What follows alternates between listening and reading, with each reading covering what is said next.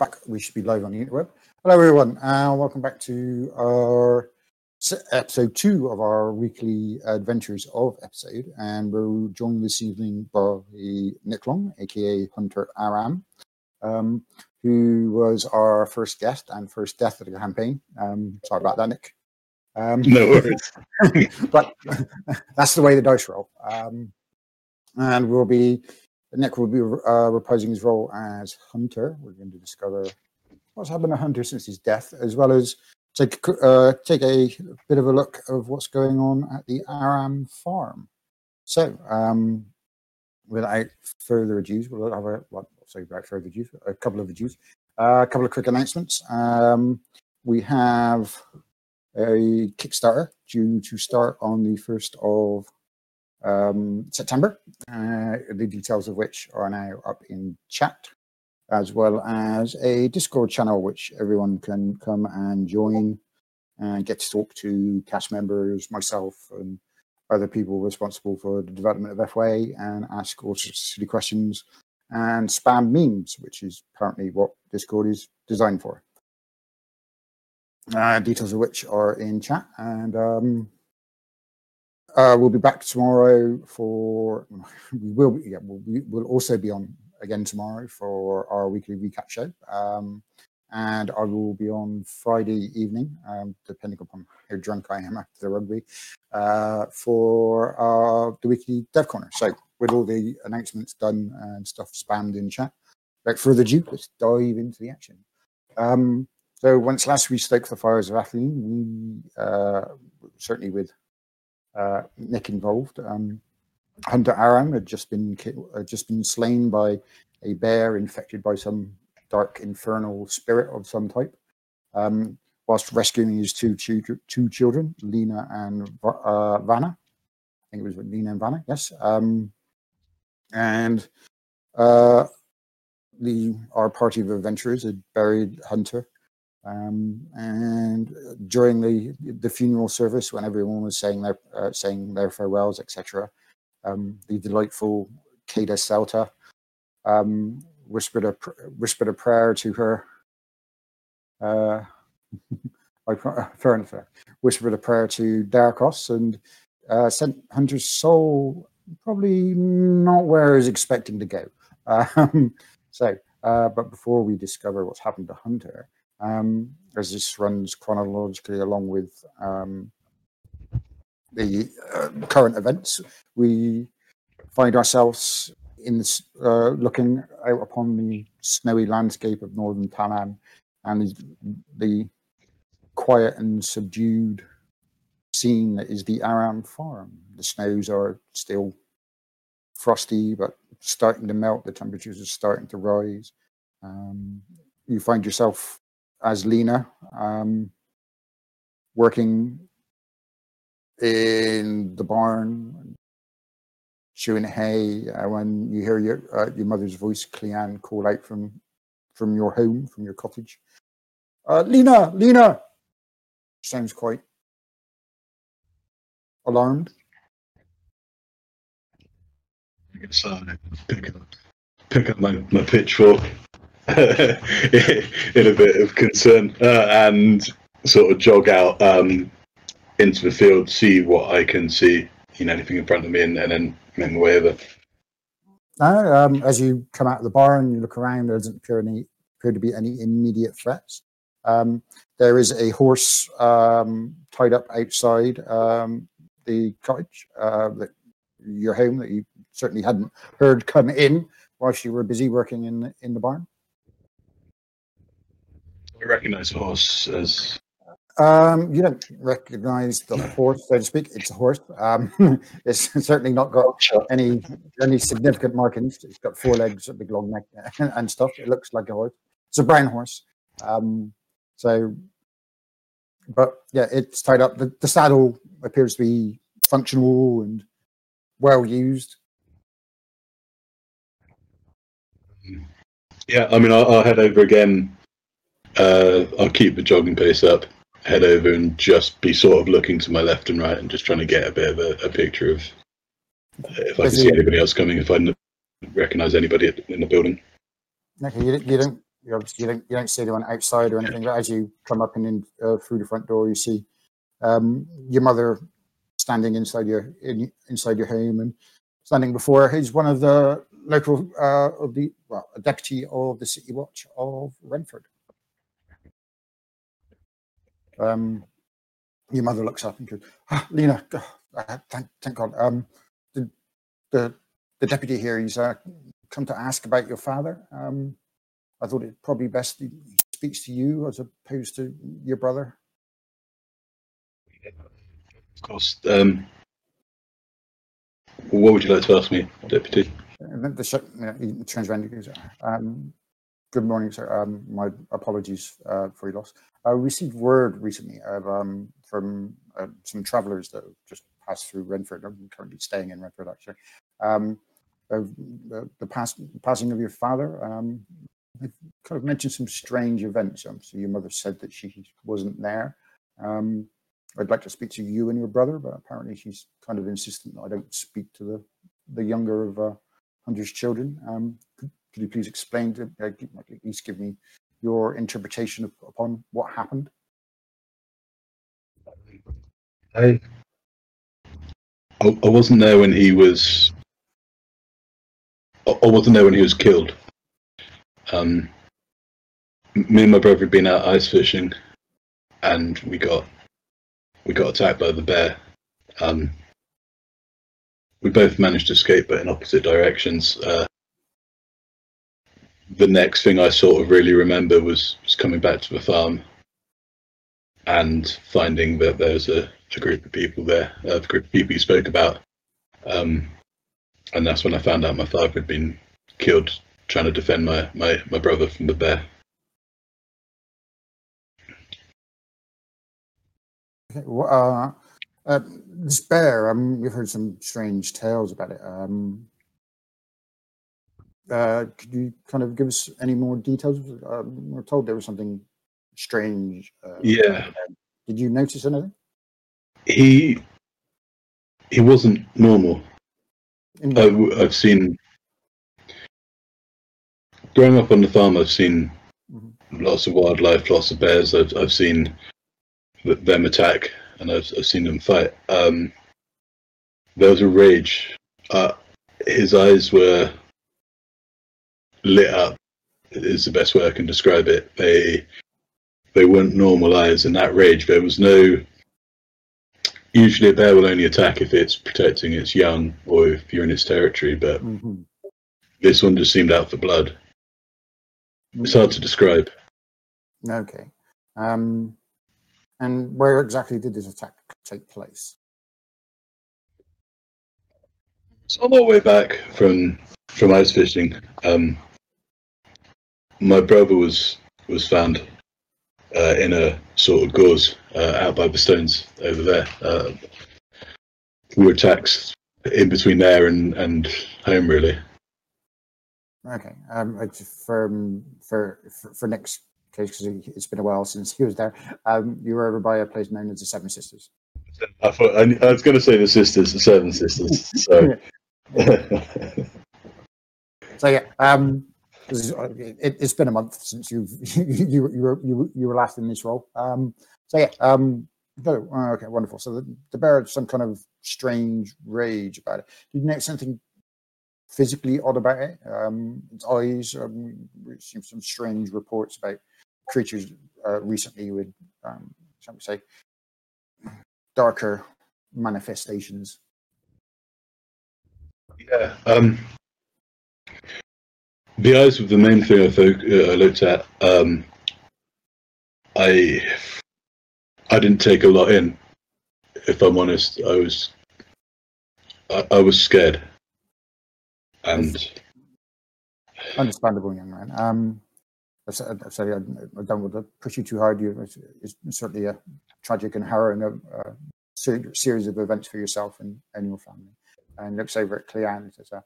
I think this will do. Can I ask a question of you, ma'am? What were the names of the travellers that passed through that assisted your husband? And Cleanne looks over and she gives the names of Kada and Musa and Mortem and Thavar. And the deputy kind of makes note of them, and he looks over to you. Once that conversation's taken place, he looks back to you, looks back at Cleanne, and goes, I think that will be everything. I don't think there's a need for me to trouble your young boy. If there is anything else, on behalf of the sheriff and Janice and the rest of Renford, we are genuinely sorry for your loss. He looks at you and says, your father really was a good man. He was well thought of around here. And then he goes, if you excuse me for a minute, he goes out to his saddlebags, comes back. He's got a small little chest, and he brings it in and goes, Sheriff Martin asked me to bring this as a gift from himself and some of the other residents of Renford, just a little something for us. If you need anything, feel free to send one of the boys into town, or we'll send someone out to come and check up on you from time to time, if that's okay with you. Cleanne kind of nods, kind of subjectively looks over towards you, because you are kind of the man of the house now. Pretty kind words, Deputy. He really was a great man. Those people you have in the town, the ones who helped us, they saved my brother's life, and they probably saved mine, because that bear would have come for me again. They really are as much heroes as my father was. But thank you, we appreciate everything. Thank you very much. I'll be sure to pass your words on in your, shall we say, description of events on to the sheriff. And like I said, I'll probably pop by in 2 or 3 days just to see how everyone's doing. And say if you need anything from us, then feel free to head into town, and we'll do what we can for you. Thank you. We will. As that kind of with that, he kind of makes a short bow, heads off into back out to his work, and you hear him mount up and head off. And your mother sit there, her shoulders. Normally, she was a very proud woman. You can see that her shoulders kind of sagging a bit lax now compared to before. It's obviously been a difficult time. Like I say, it's been 2 days, 3 days now since Hunter's death. Like a day since Musa and Kada, Morton, and Thavar left. And you're alone with your mother in the cottage. Not sure where Vanna is.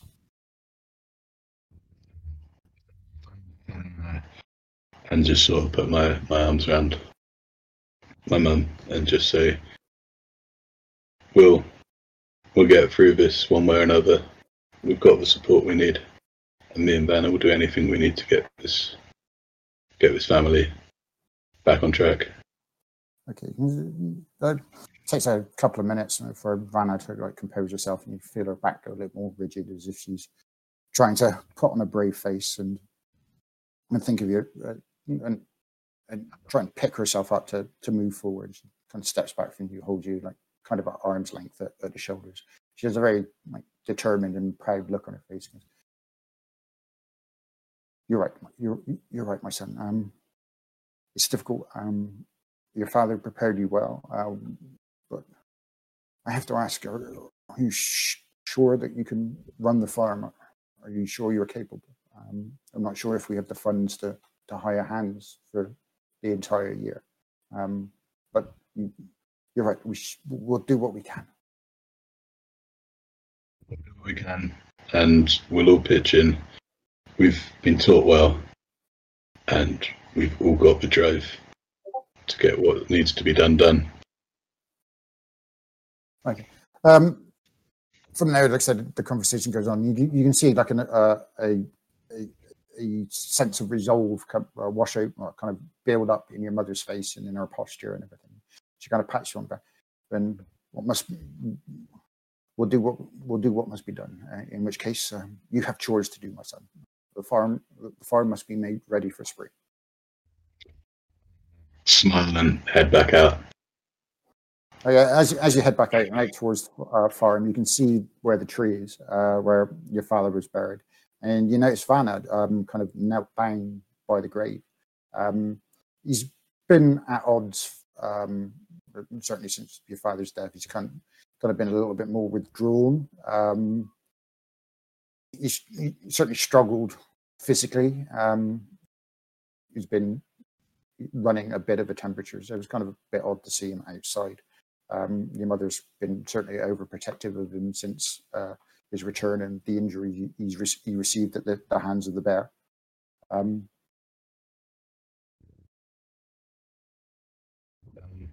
Seeing that, I think I'll head over to him, and I'm gonna sort of make a bit of noise as I approach, so as not to startle him too much. Make heavier footsteps, and then when I get within earshot, I'll call out to him and just ask him if he's okay. Yeah, crunching your way up over to him, he kind of looks up to you. You can see on his face, temperature-wise, he's still probably around, like, it was warmer now, so it's probably around 1 or 2 degrees Celsius today. Certainly, that you can sense spring is starting to edge into the air very slowly. You can see he's got a couple of glistening streaks that have appeared on his cheeks. Maybe he's obviously been crying. And his back's kind of to you. He kind of looks over to you. You can see there's a little bit of blood that's soaked through on his clothing from his wound. Obviously, the bear left quite a set of major gashes across his back when it attacked him. He walks over and looks at you. Lena, how are you?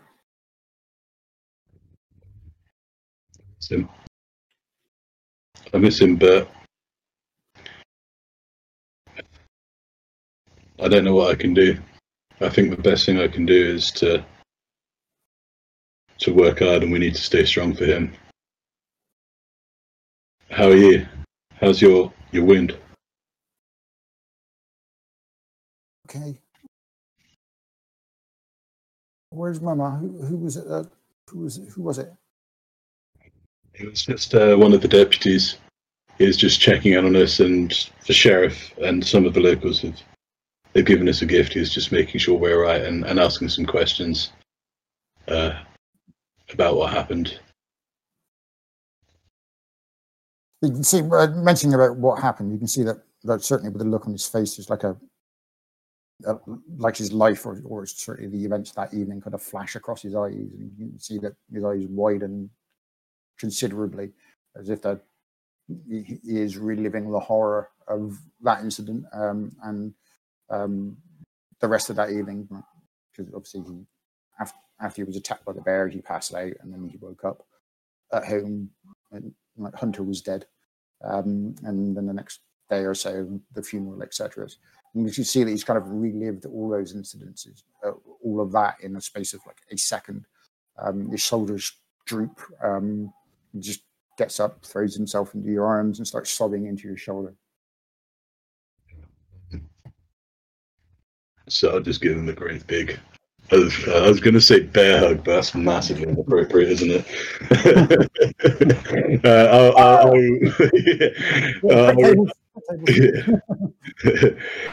I'll return the hug, being mindful of his injury, and I'll just say to him, Father's looking over us now. He's looking after us. And as you say that, like I said, the camera kind of pans out away from, well, not out, slightly away from you, leaving Lena and Vanna in that brotherly embrace, and then it drops down into the ground towards Hunter's grave, and we fade to black. The next scene or place we see, Hunter. You find yourself standing upon something. It feels intangible. You're not sure where you are. All around you is nothingness and void, but you appear to be standing up, looking around, you can see your limbs, your physique, your body, but there's nothing but blackness around you. Eventually, that blackness starts to coalesce. You're not sure how or why, but shapes seem to appear. A landscape similar to your own, but rather than a place of white and snow, you feel chilled to the bone, as if you are frozen solid, so to speak.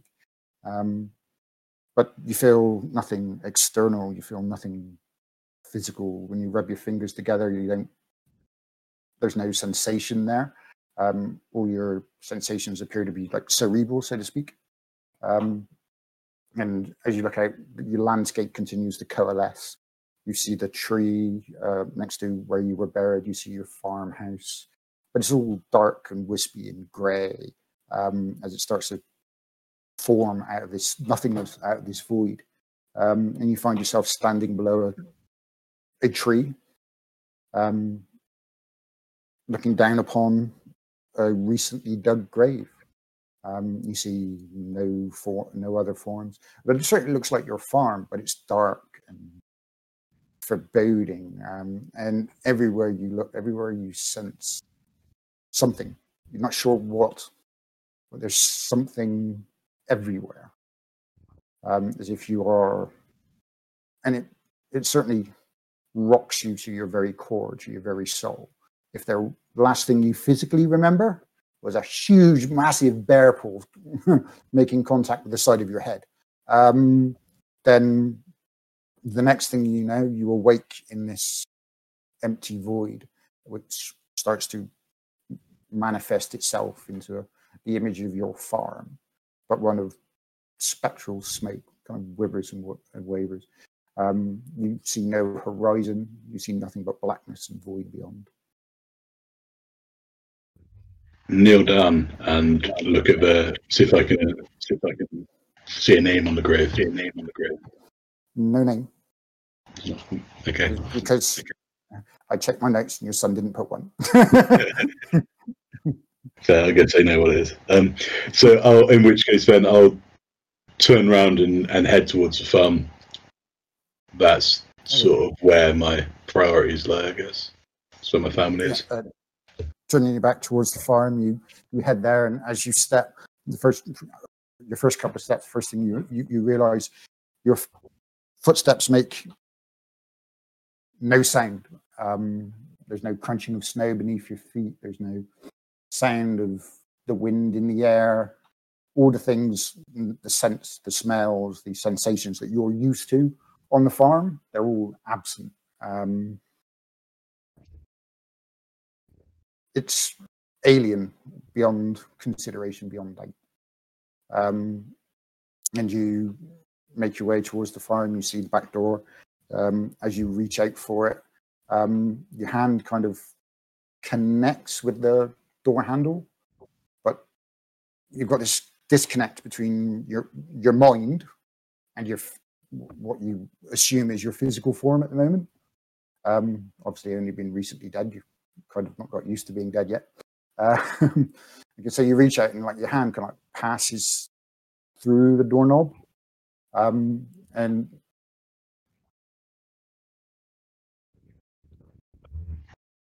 that's obviously pretty concerning. It's a pretty strange experience. I still think at the moment, though, there's that almost sort of singular focus on wanting to see my family and wanting to see if they're all right. My last memory, obviously, is of that fight and not knowing where one of my sons was, and then knowing the other son was in quite a bad way. So I think I'll walk through that door. I won't open it. I'll walk straight through it, just to try and see what I can see inside. Okay. So can you go for that again? So you just think. So how are you attempting to open the door? Through it when I try to open it, right? Okay. Well, no, your hand kind of passed through the doorknob. You've not tried to open it yet. Oh no, I'm going to walk through the door. Not open the door, like through the door. If my hand passed through the doorknob. Yeah. So okay, you try to pass through the door itself, and as you kind of pass through the door, you feel the sensation of that, like what the wood that you assume the door to be there just isn't there. So you just pass through, and you find yourself standing in the living room of your cottage. Look around, everything is where it would normally be. What's missing is your wife and children. I guess if I go into the individual rooms, I guess I'll go to my bedroom first and then the kids' bedrooms and then see if I can see anybody there. You go to each of the rooms. They're all, as far as items and everything, certainly everything that your memory remembers of them, it's all in place. The bedding, how your wife would tuck it, where you would hang up your clothes, your shield above your fireplace, and the spears, etc. I think there's going to be an element of panic in the movements and stuff now. If they're not in their house, the barn would be the next logical place for me to try and head towards. And I think as I head towards, I'll be shouting their names out as well. So you head out of the cottage and over towards the barn. Then something that strikes you as strange and odd. There's no sounds of the horse neighing or whinnying. There's no sounds of the chickens in the coop. Still no sound of your own footfalls. You call out into the void. There'd be a little bit of an echo, but not a great deal. But your voice kind of just drifts into nothingness. There's no reverberation. There's no return.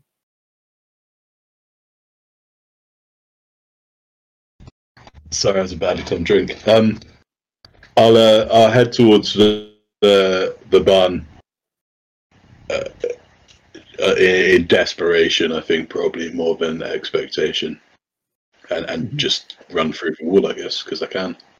Might as well make the most of these. Might as well make the most of these powers. You run into the barn. You look around. The hay is stacked as you normally would. Everything is pristinely in place. Again, the only thing missing is life, or any sign of it,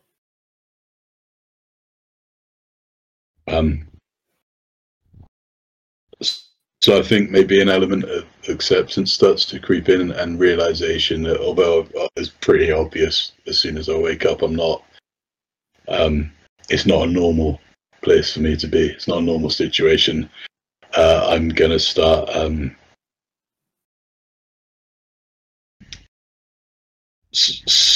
sort of realizing that this isn't where I want to be, and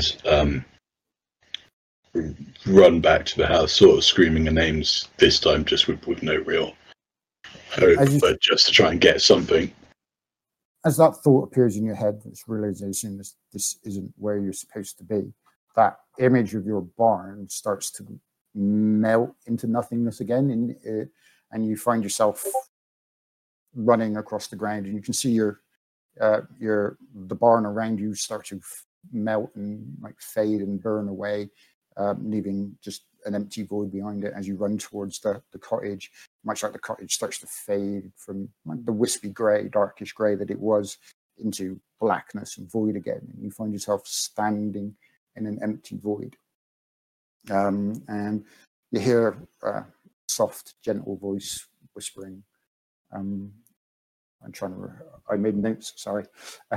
Whispering, Darikos, please send his soul to a better place. And you recognize the voice. You recognize it as Cadus, the young Nalar that came to your village, not to your village, to your farm. And then, like I said, as your farm disappears in the void, you find yourself again standing. Your consciousness is still there, but all around you is nothingness, just this huge expanse of nothing. As the farm and the house sort of fade, I think I'd just be sort of kind of no, screaming an absolute desperation as that fades away, and just shouting out. And when make a wisdom saving throw. Yeah, bear with. Let me to roll it. Bear with me a second, mate. I put my keyboard to one side. Wisdom, okay. Wisdom's not. It's not my strong point. I got a +3, so I could do worse. I mean, it's average at best, isn't it? Really. As you call out now, because you're seeing your farm starting to melt away, and you reach out trying to grasp onto that mental image or that conjuration or phantasm or whatever your farm is, it just starts to, you just lose it. You lose the grasp of it, and once you've lost that kind of anchor, that sensation of you feeling like standing upon something solid disappears, and you start to tumble and spin out of control. Your senses start to go up and down. Your sense of equilibrium is completely lost, and you find yourself tumbling through nothingness for have no idea how long. But as you tumble through that darkness, you start to sense kind of pockets of tangibility here and there. You can't see anything, but within the void itself, within the darkness, you sense other things, other consciousnesses, other minds, so to speak. And you're tumbling out of control. It's quite a unnerving and terrifying presence. And eventually, bang, you hit something that you sense as solid, and you find yourself lying flat on your face, on, again, much like your first experience when you appeared in the plane of shadows, something tangible beneath you, but all around you again is that sense of nothingness. You just feel that opening your eyes, so to speak, you still see nothing beneath you, but you can feel that your face is pressed against something. You feel there's something tangible beneath you.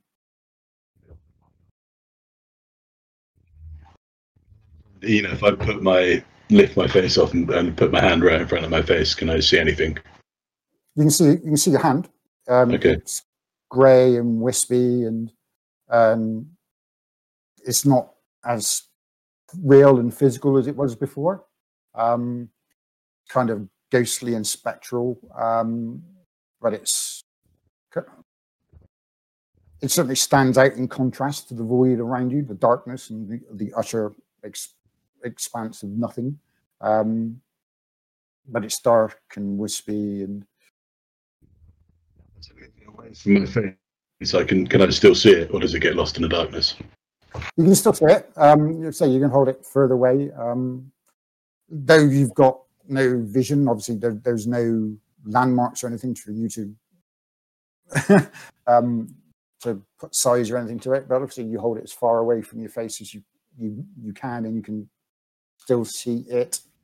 And as you look along your arm and down at yourself, you've got your breastplate on, and though it's splattered and covered in some kind of dark substance, which you can assume is your blood, you have exactly the same gear on that you had when you, or certainly your projection of yourself at the moment is wearing the same stuff you had on upon your death, and you're standing in the darkness. Out of that darkness, you sense you're not alone, as this void, so to speak, starts to manifest itself. And you find yourself facing a humanoidish shape. Kind of just manifested. It's humanoid, but it's black and ichorous. The only way that you sense that it stands out from the void around it is just kind of shimmers a little, as if to give itself presence outside of the nothingness around. And it's standing maybe 10, 15 feet away from you. Hello? Nothing. No response, no movement. It's just swaying slightly. Make my way towards the shadow. As you step forward, it kind of flicks its hand out, flicks one of its limbs, its right arm, its right limb out, and kind of where the hand would be, kind of like projects outward, and you see again, like through the shimmering light of the void, it kind of manifests into what appears to be a sword. Obviously, being a guardsman, you recognize a sword, and it lunges at you. Initiative.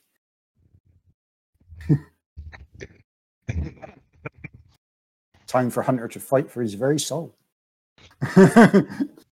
No pressure then.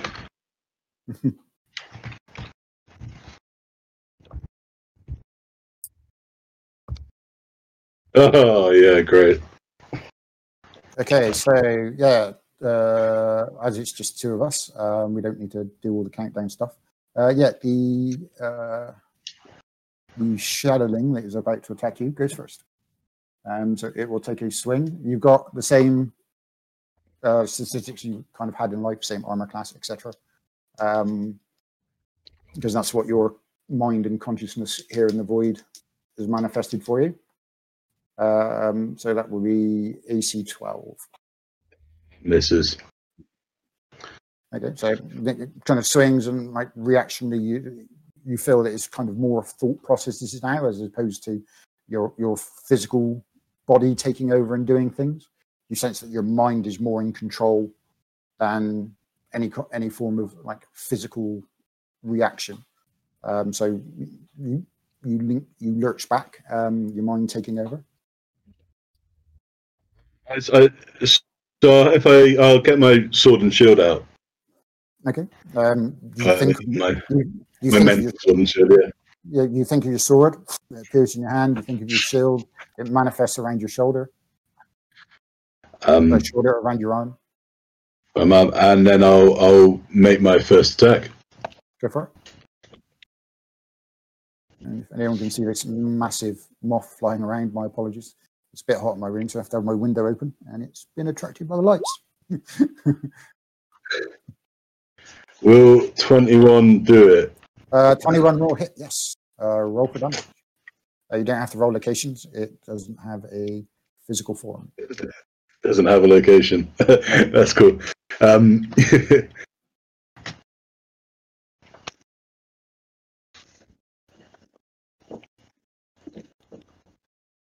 9.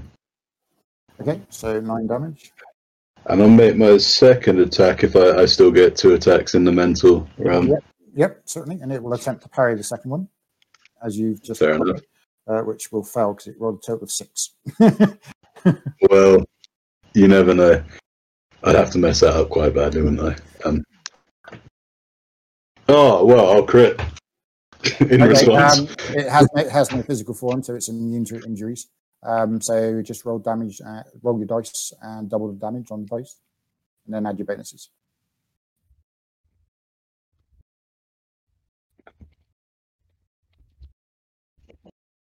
Do you want me to roll 2d6, or do you want me to just roll the 1d6 and double what it comes out with? Yeah, roll 1d6 and double it. Cool. And then my +5. Sweet. So, well, for +5, so 9 in total. 9 total, another 9. And for again, for sake of the rules, etc., you're dead. You are also immune to criticals. You cannot be injured. You cannot be injured any more than you currently are, sir. I mean, right, yeah. Okay, so initiative. Great. Well, there we go.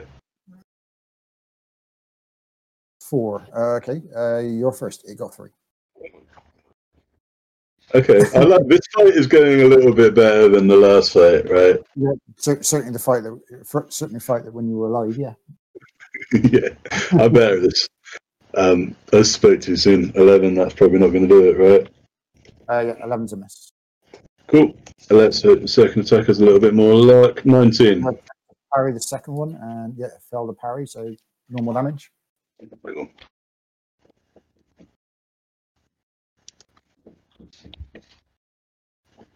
8. 8. Sorry. And it was going to take a swing at you. Okay, 19, 23 total. Yeah. Well, oh no, that's because I pressed the wrong button. Wait a minute, no, that's the one, isn't it? No, it's not. No. That yeah, you rolled 1, so it rolled a 1 point. So You did, yeah, 1d20 plus 5 as it's rolled yeah. 1. Yeah, I put a badly placed space. 14. Okay, so yeah, it hits. What did it? Yeah, what did it get? 19, is it? 23 total. Oh, 23 total. Yeah, definitely. Then no argument. So he hit you in the left arm, dealing 8 points of necrotic damage. Do I still get locational damage? Yeah. So yeah. you still function normally. This creature would never have location, even if it manifested in the material plane. I never would. Okay, cool. It was worth a try. Oh, that's how it's going, is it? Yeah. As it strikes you, you can feel yourself weakening, as if it was sucking the life out of you. Or I would say sucking your very soul from you. Nice. Cool. Is it back to initiative, or does it get another? No, back to initiative. Interesting crit. So it got 10. Cool. Let's have at it then. Okay, so yeah, natural 20 from Hunter, so he's definitely going first. He could have done with this last time, couldn't he? A few of these nat 20s. Yeah, definitely. Well, there we go. That one misses. Second attack, 18. We got a hit. Yep, second attack's 18. Oh, 1 second. He was always going to parry the second. Yeah. Oh, sorry. He can't parry anything. So yeah, go ahead. Normal damage. Cool.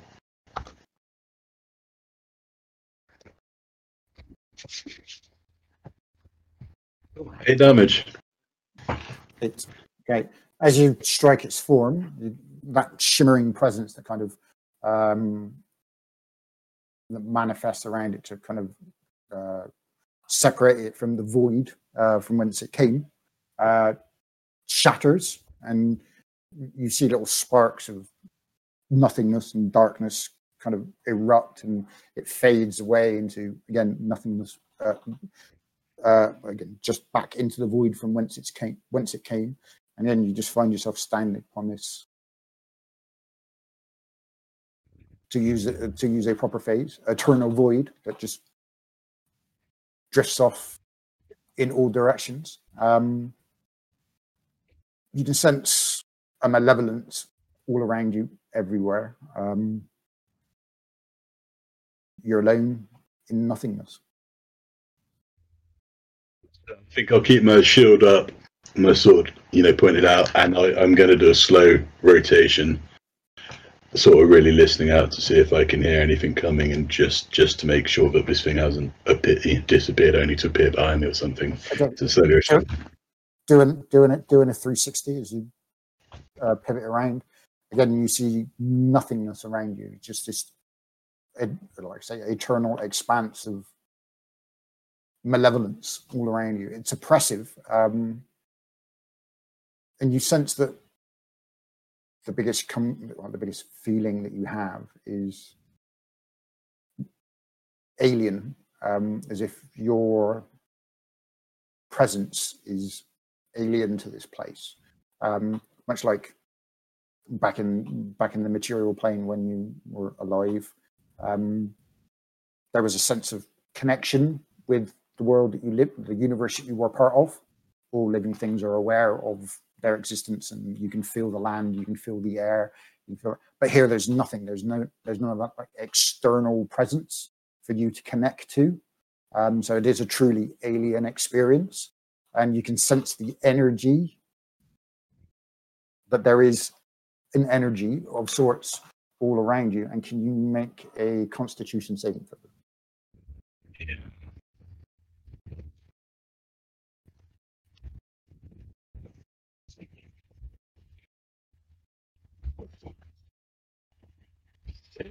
That's not good, is it? No, 6 is not good at all. Okay, so you lose 3 points of permanent health. So reduce your total health by 3. As you can sense, as you feel the very void that you're a part of, it starts to seep into your soul, because at the end of the day, that's the only thing that is here in the plane of shadows, and you can feel it slowly sucking your soul from you and into it.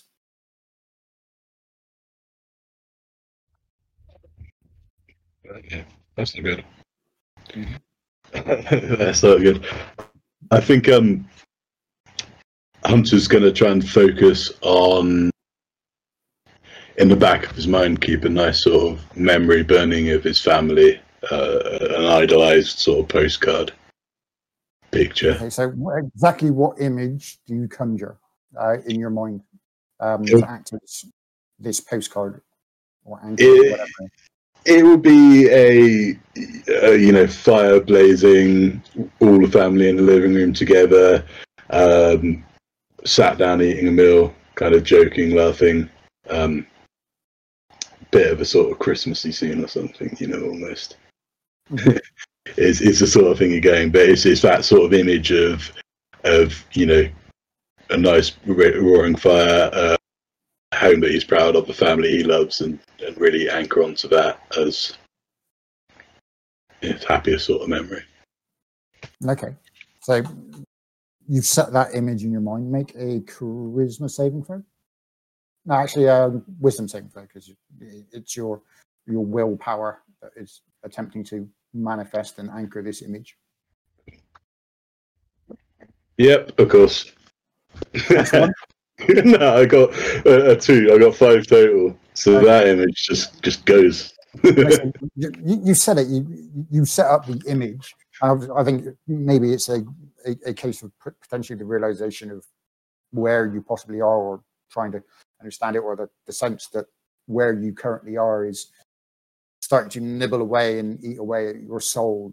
So looking down, that you certainly don't feel as bright or strong as you were moments ago, when you felt part of your soul melt away, so to speak, and that shock or that horror or that realization that potentially the longer you're here, the more of your soul will be stripped away from you, until such time as you are nothing, much like the void all around you. There's still nothing I can see. There's no sort of visual or even audio sort of clues as to. No, you are in what certainly appears to be an empty void. Certainly tumbling from where you were in that image or that thought of your farm to where you are now. You felt yourself falling, but you weren't sure if you were falling up, down, sideways, or in every direction at once. There was no frame of reference. There's no landmarks, but as you fell through nothingness, you did feel that there were other consciousnesses out there within the void somewhere.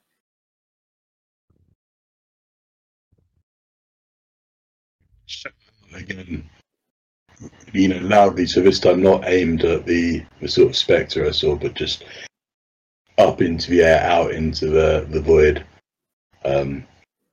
Just shout, "Is anybody there?" As you yell this into the void, you feel your voice, not so much lungs, expand. You scream and you yell with all of your soul and all of your voice. And the void is eternal. There's no echo or anything. Your voice just booms out into nothingness. Certainly came across louder than you expected.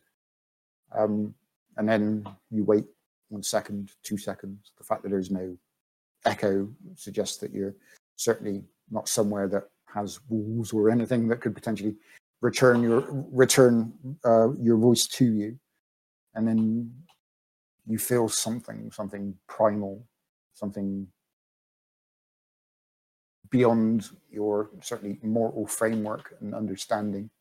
And there's a deep guttural feeling that wells in your stomach, one of alien, one of pure doom.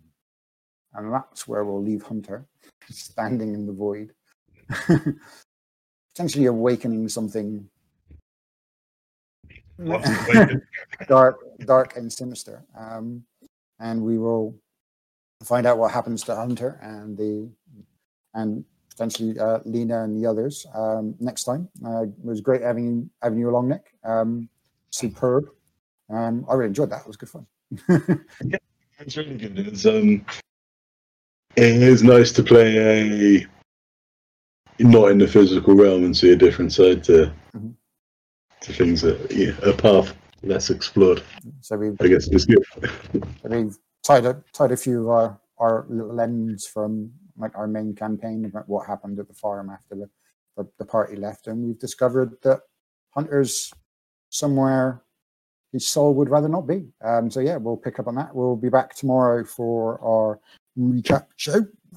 If you're available, feel free to let us know and you can pop back on and give your thoughts about it. Hopefully this time your internet won't melt down and we'll actually be able to have a conversation with you. I've got to DM tomorrow. Oh yeah, good point. Sorry. But yeah, we'll see more from Hunter next week. We'll let everyone know exactly what times that he'll be around. And I'll be back on Friday with our Dev Corner. There is no A Shadow Awakens on Monday. We're taking a break from the regular campaign because we've got a couple of people away. We'll be doing something different. We'll potentially be playing Paranoia, which should be a laugh and a giggle, one of my favorite old systems from yesteryear. So yeah, good stuff. Thanks for coming along, everyone, and being around. Cheers for, I can never pronounce your name. I know they're American, but thanks for the raid. Thanks for Izzy and Darkos and everyone else that's been around and likes of Mike and stuff that are lurking. And we will see you all next week for the Adventures of, which is our Wednesday one-on-one or two-on-one built show, the Adventures of Eric Cerizar. And we will catch up with Eric and discover what trouble the Linear has got himself into. So cheers, everyone. Thanks for coming, Nick. That was certainly good fun. So yeah, really good. Jerry, bye, folks. Bye. And we